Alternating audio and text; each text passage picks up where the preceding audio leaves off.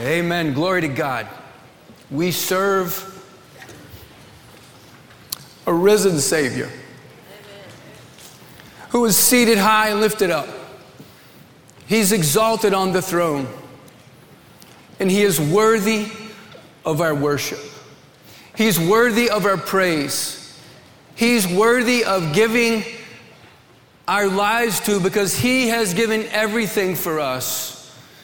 And the question today is simply this: do you think that He is worthy enough for you to sacrifice yourself to Him in the same way that He has sacrificed Himself for you? You see, there will come a time in your life, at least once in your lifetime, when God will ask you to alter your best laid plans so that you can align what you thought were your plans with His plans. And the question is, will you do it? Today, as we find ourselves in the first chapter of the book of Philippians, what we see is the Apostle Paul giving us his own testimony as he explains to this church that he loves so much. The Philippian church was his favorite church.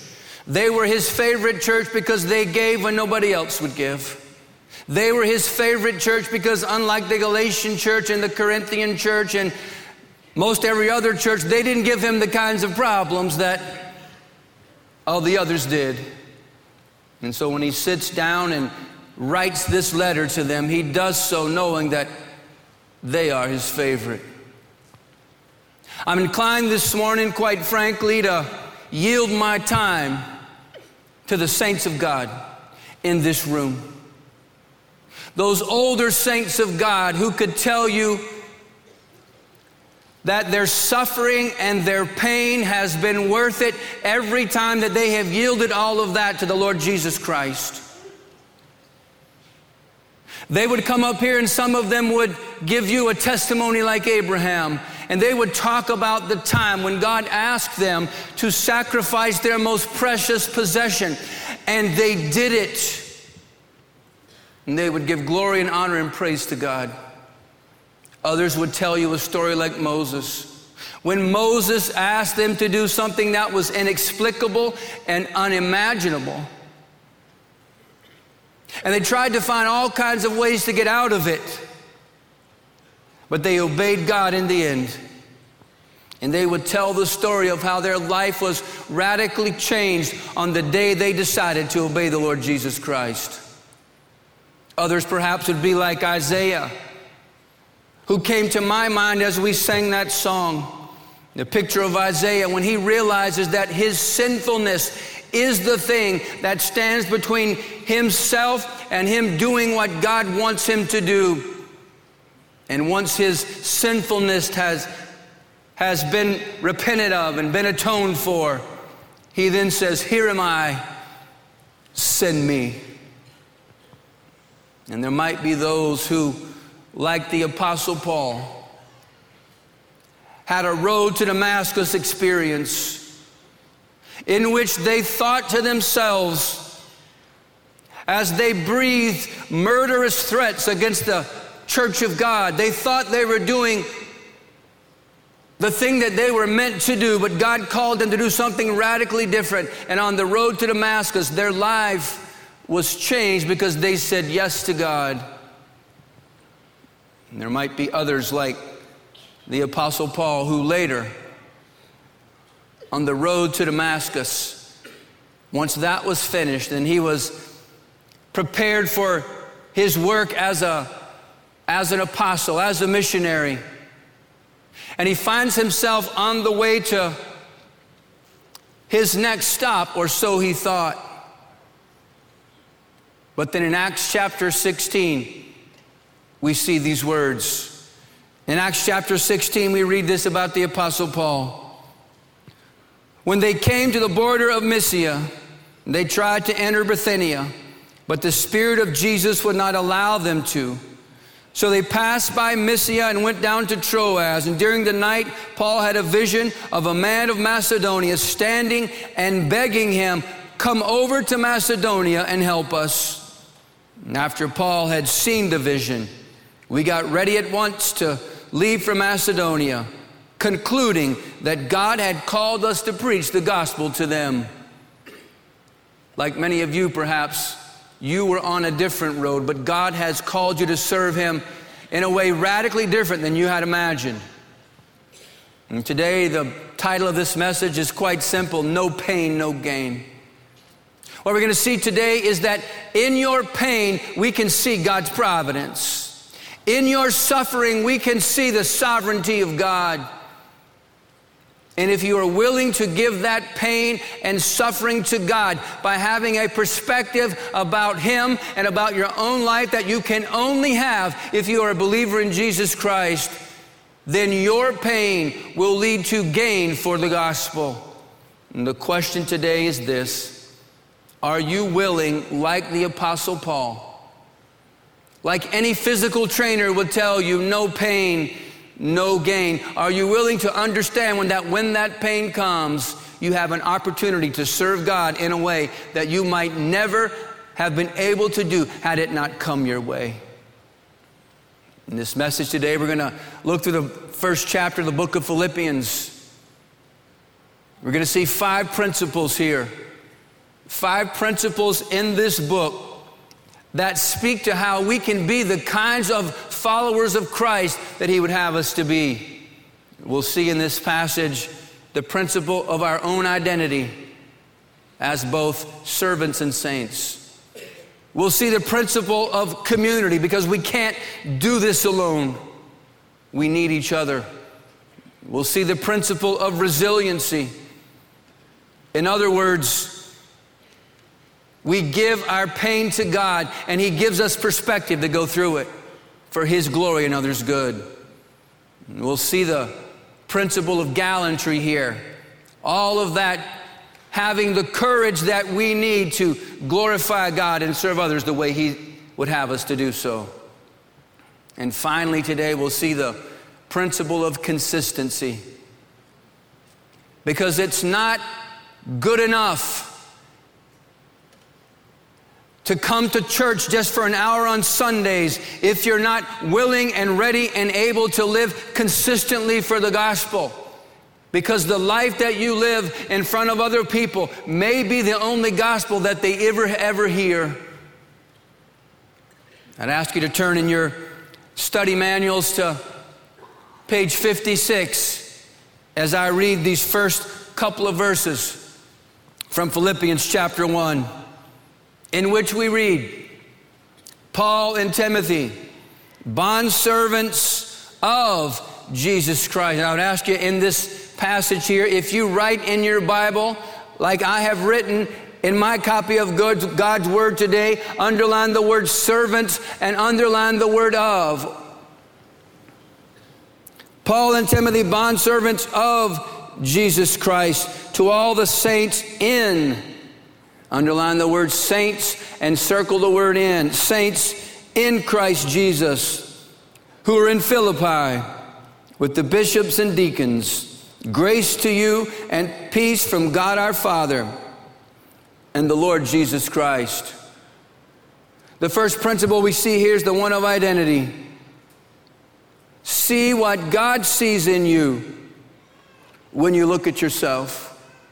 You see, too many of us are satisfied to see what we see about ourselves.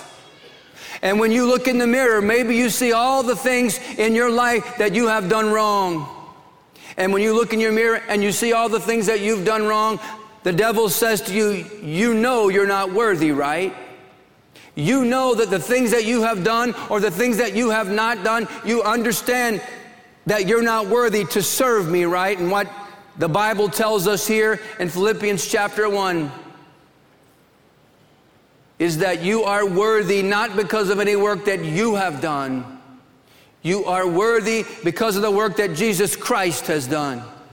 Notice also in this first verse here that Paul identifies himself and Timothy as a servant, as a bondservant, as one who, because of great affection for the master, is attached to them.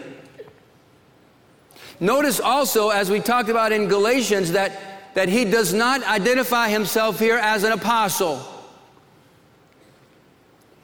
Unlike the books of Ephesians and Colossians and 1st and 2nd Corinthians, he has no need here to identify himself as an apostle, because in those books, when he sat down to write the letter, in my mind's eye anyway, he says to his assistant, "You give me that pen.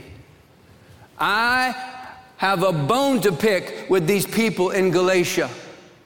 And I'm going to sit down right here and I'm going to give them a piece of my mind, because I cannot believe that they have so quickly departed from the gospel." And when it came time to write the Corinthians, he said, you give me that pen. And I'm going to sit down right here and I'm going to give them what for. I'm going to take them to the woodshed in this case, because I cannot believe how they are behaving. They are behaving so unlike the gospel of Christ, and I need to give them a good talking to. But when he comes to write a letter to the Philippians, he has great affection for them.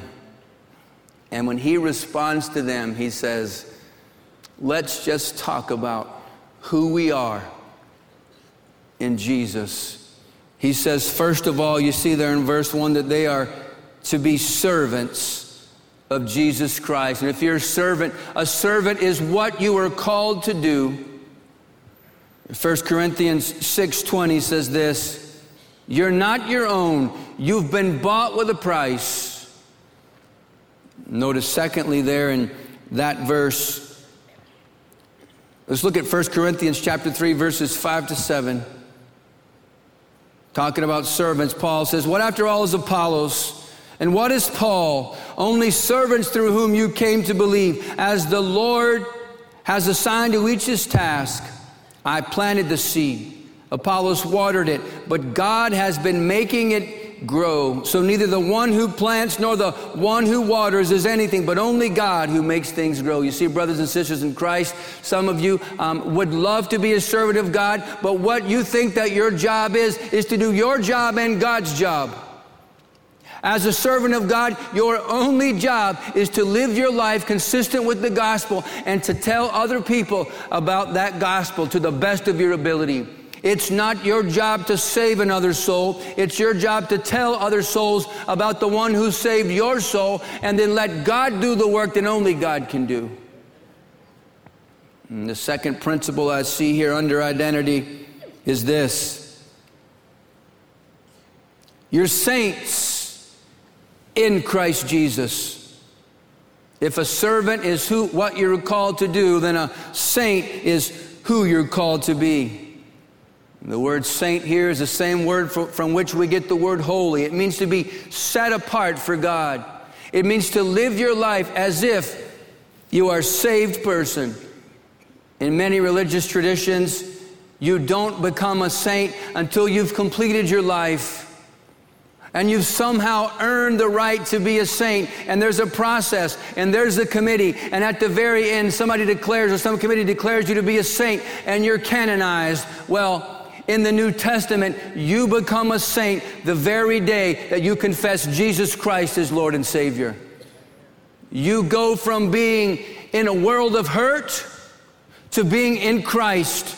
And there are only two ways to live. You are either in a whole bunch of trouble as a lost person on your way to hell, or you are in Christ. And if you are in Christ, the devil can't get to you in the way that he would want to get to you. Ephesians 1, verses 18 to 19. "I pray that the eyes of the heart may be enlightened, in order that you may know the hope to which he has called you, the riches of his glorious inheritance in his holy people, and his incomparably great power for us who believe." And today I would have you to simply remember this, 2 Corinthians 5:17. If anyone is in Christ, he is a new creation. I love the fact that today we saw 14 people be baptized. There are very few churches in the world today in which the Church of God in that location will see 14 people to be baptized. And in Romans 6, what we see about baptism is this. We see that you are baptized in Christ. The very words that Pastor Jonathan said, you're baptized in Christ as a picture of your dying with Him, and you're raised to walk in Him as a picture of the life that you now have in Christ. I love the fact that what we saw today, from the age of 5 until the age of very much not 5 any longer, we saw the same simple gospel applies to a 5-year-old as it does to a not 5-year-old. And that gospel is this: you know you're a sinner in need of a Savior. You know you can't save yourself. You know that Jesus Christ has done all the work on your behalf, and you accept that free gift of salvation, and you live your life for Him. This first principle, identity. See what God sees in you when you look at yourself.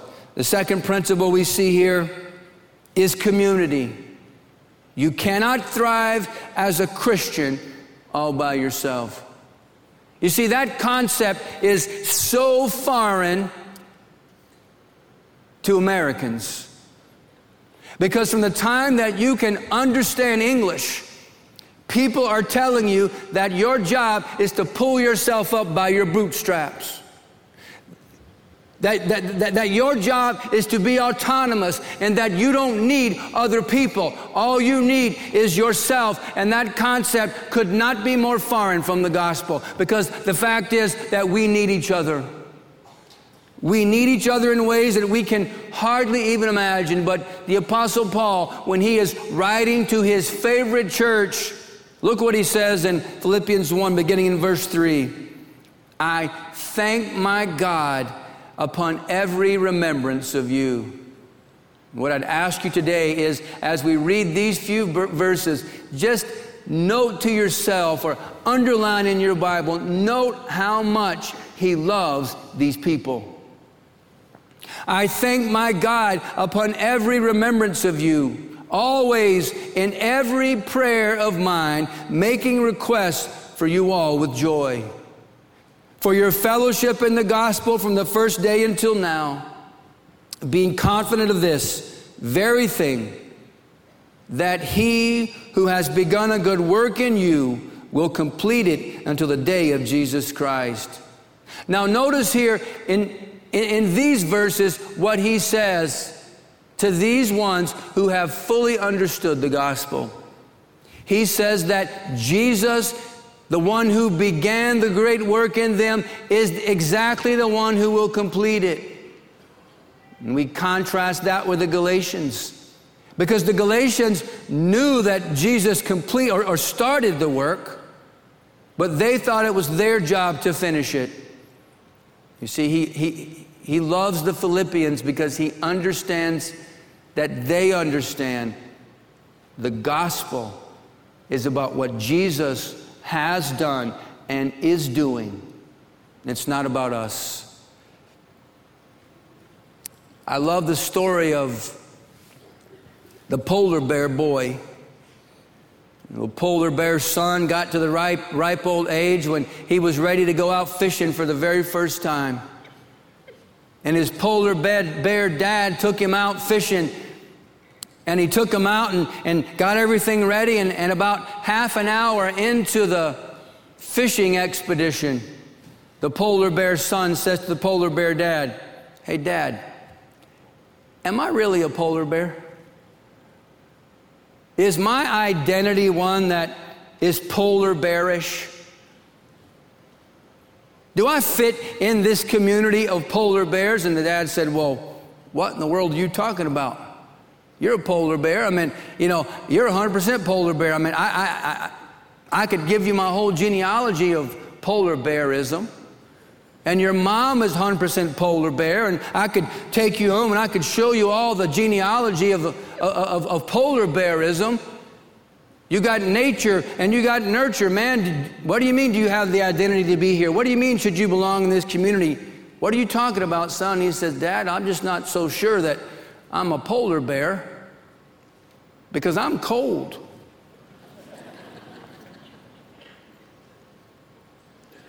See, what Jesus tells us here through the words of the Apostle Paul is that because of your identity, you belong in this community.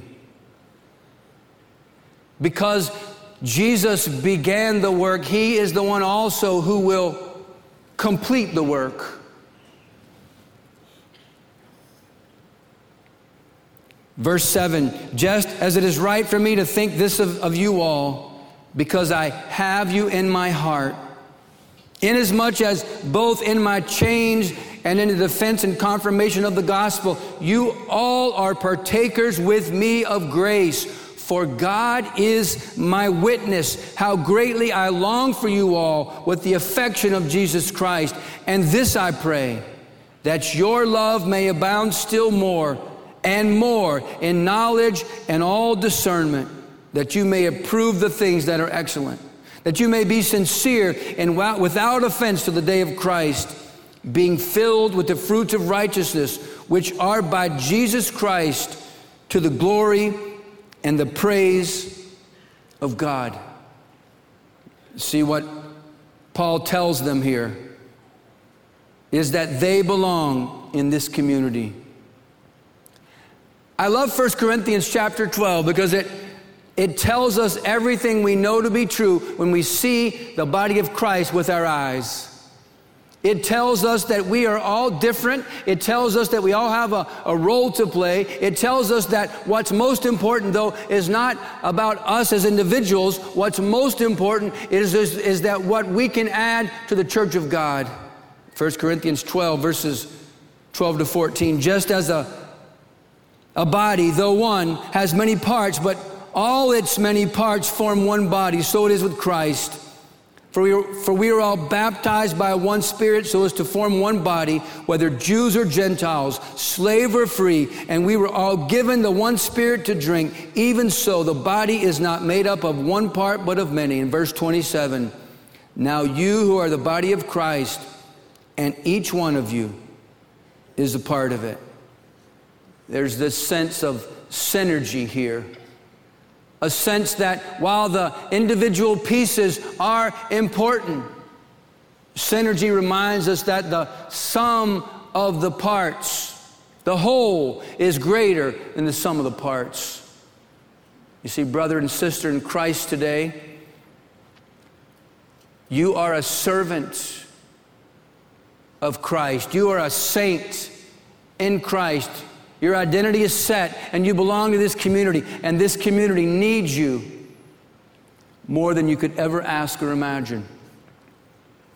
And what Paul says to you, he says to them and says to me, is don't be satisfied to sit on the sidelines. The third principle we see here in this passage, resiliency. Say what God says about your situation when you talk to yourself.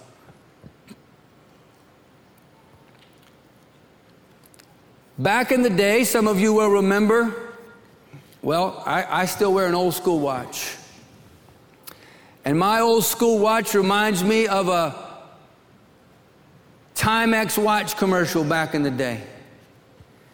And some of you will remember the Timex watch commercial. This Timex watch was pretty amazing, apparently, according to the commercial. The watch would fall from a helicopter and land in mud, and it would still work. And while it was in the mud, it would be run over by a tank. And after it had been run over by a tank, that watch would still work. And the tagline of this Timex watch was this: a Timex watch takes a licking and keeps on ticking. You see, in our culture, at least today, we seem to have lost the capacity for resiliency. We seem to have lost the ability to bounce back from hardship. We seem to have lost the opportunity to deal with difficulty and to handle hardship and to push through pain.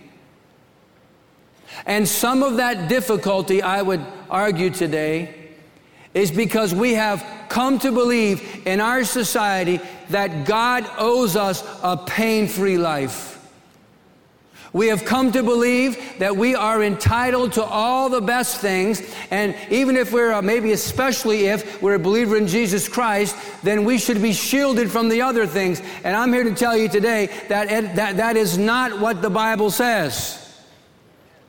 Jesus Christ said himself that in this world you will have trouble. And one of the things I love most about the Bible is that the Bible not only doesn't mince words, the Bible never gives us the impression that when we come to Christ, our life is going to be pain-free. Rather, the opposite is true. The Bible says that God makes it rain on the righteous and the unrighteous.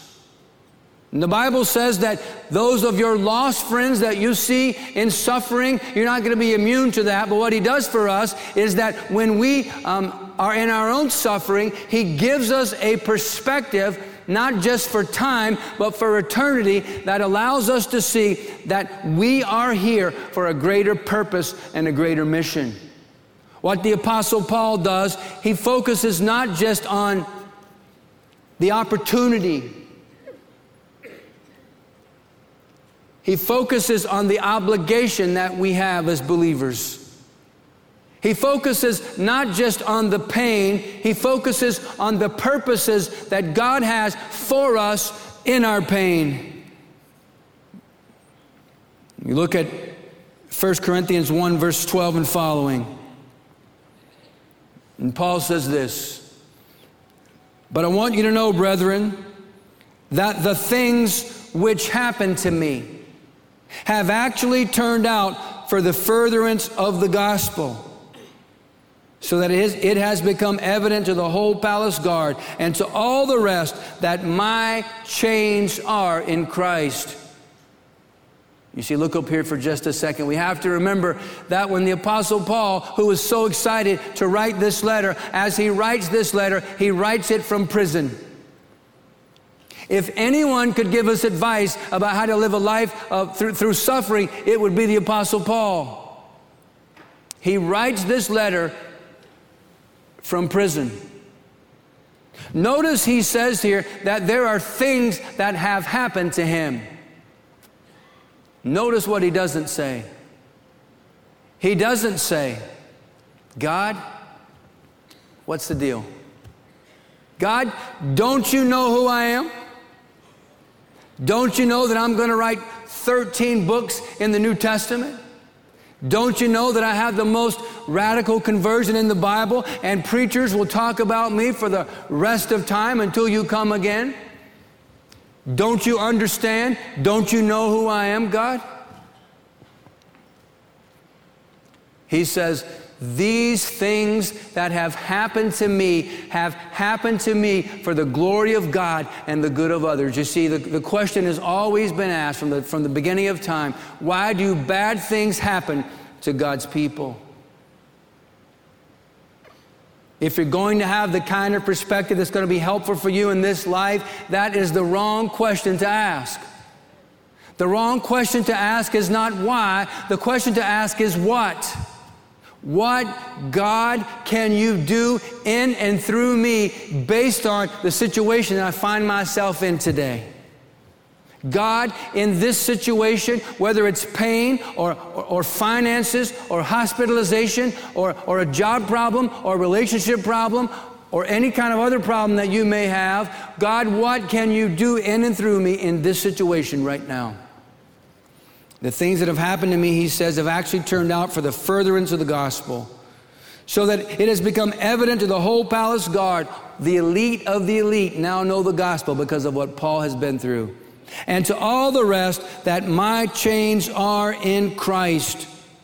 And most of the brethren in the Lord having become confident by my chains, are much more bold to speak the word without fear. Some indeed preach Christ even from envy and strife. In other words, some of those dudes who were jealous of me because of my ministry, because I had a following, and they know I'm in jail now. They're on social media today talking me down in hopes that their church is going to take some of my members. Some indeed preach Christ, even from envy and strife, and some also from goodwill. The former preach Christ from selfish ambition, not sincerely, supposing to add affliction to my chains, but the latter out of love, knowing that I am appointed for the defense of the gospel. What then? Only that in every way, whether in pretense or in truth, Christ is preached, and in this I rejoice. Yes, and I will rejoice. Despite the fact that he is in prison, despite the fact that his competition is talking him down for their own benefit, he rejoices in the fact that Christ is preached. You will know that in the book of Philippians, some version of the word joy is mentioned 16 times. The word joy, the word rejoice, the word rejoicing is mentioned 16 times. It's mentioned 5 times in the first chapter. And there's a difference between joy and happiness. Joy is the settled conviction you have that God is for you and not against you, and that what you believe about your situation is based on the character of God and not the circumstances of your situation. It's contrasted with happiness, because happiness is based on happenstance. James tells us this in the first chapter of his book, verses 2 through 4. Consider it pure joy, my brothers and sisters, whenever you face trials of many kinds, because you know that the testing of your faith produces perseverance. Let perseverance finish its work so that you may be pure and complete, not lacking anything. I love the fact that in James chapter 1, verse 2, it says, consider it pure joy. In other words, you have to make a decision, a choice, knowing that what looks like it would not be joyful, in fact, can be joyful because of who God is and who you are because of who God is.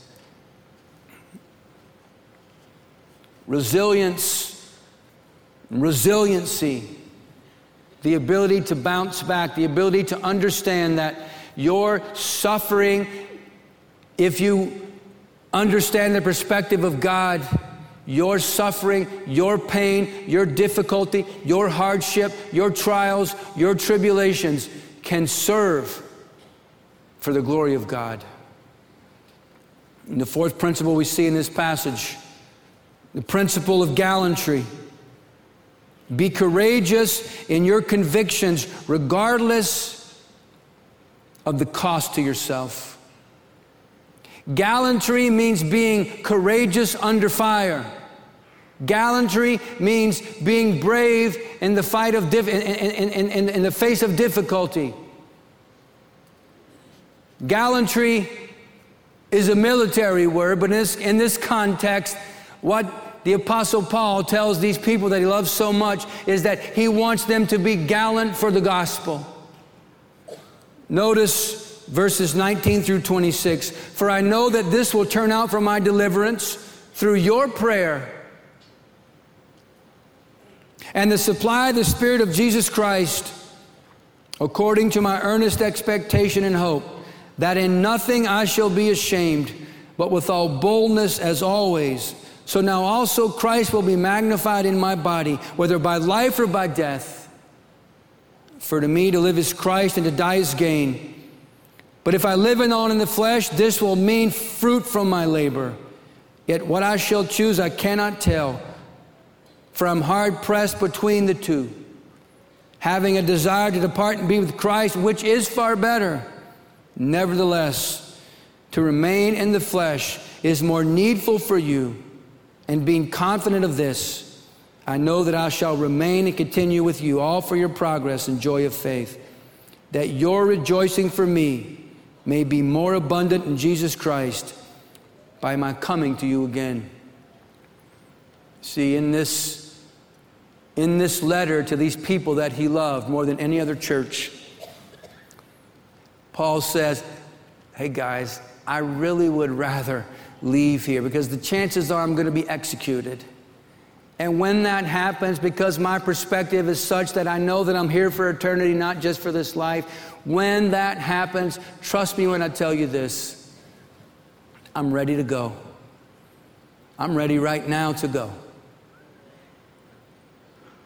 But I'd much rather stay here so that I can serve you and see what happens in your life for the good of the gospel.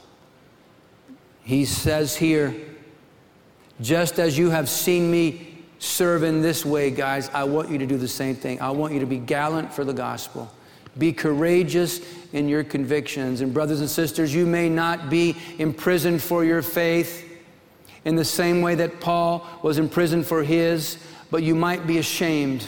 You might be embarrassed. You might wonder, do I say the things that I know I need to say in my workplace or at school? And Paul says, be gallant for the gospel. Finally, the last principle, consistency. Your life is not just about yourself. In verses 27 to 30. Only let your conduct be worthy of the gospel of Christ, so that whether I come and see you or am absent, I may hear of your affairs, and you stand fast in one spirit, with one mind, striving together for the faith of the gospel, and not in any way terrified by your adversaries, because you will have adversaries. You will have enemies, which is to them a proof of perdition, but to you of salvation, and that from God. For to you it has been granted on behalf of Christ, not only to believe in him, but also to suffer for his sake, having the same conflict which you saw in me, and now here is in me. You see, the consistent life of Christ says that you do what the NIV says as the first two verses, first two words of verse 27. Whatever happens, you live consistently for the gospel. And as you do so, even if people attack you, your standing firm will prove to them that the gospel is true, and will be evidence to them that you are on the winning team and they are on the losing team. Your brothers and sisters, this gospel that we have is so simple that a 5-year-old can accept it. But it's so life-changing and life-transformational and so lifelong that it takes your entire life to get to the place when you can fully understand identity and community and resiliency and gallantry and consistency.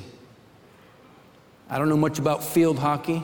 In fact, I never even knew the sport existed until 6 weeks ago. But apparently, we have a nationally ranked field hockey team, and these ladies are amazing. And so Vicki and I go to these contests, and we try to find somebody there who knows field hockey. And we bother them the whole time. What just happened? Can you tell me this? What in the world is a corner? And the other day, this week, I stumbled my way into a planning session of 3 of our coaches. And they're sitting there with clipboards. They know what they're talking about. They know the rules. They know everything. And as I look through the window and through the window of the dugout that's being built, I see our magical blue field. And so I asked the coaches in my ignorance, so tell me, what comes next after the planning has occurred? He said, well, we're going to go out on the blue thing as a team, and the team is going to make the round thing go into the square thing. And we're going to do that over and over and over again. No pain, no gain. Your Christian life, go out on the blue thing. You take the round thing and you put it in the square thing. And you keep doing that until Jesus returns. Let's pray together. Heavenly Father, we thank you for loving us the way you do and for giving us confidence in your word, knowing that you have given everything for us, and all you've called us to do is to accept it and then to live it for the rest of our days. Bless your holy name, Jesus. Make us servants and saints who live for you until we see you face to face.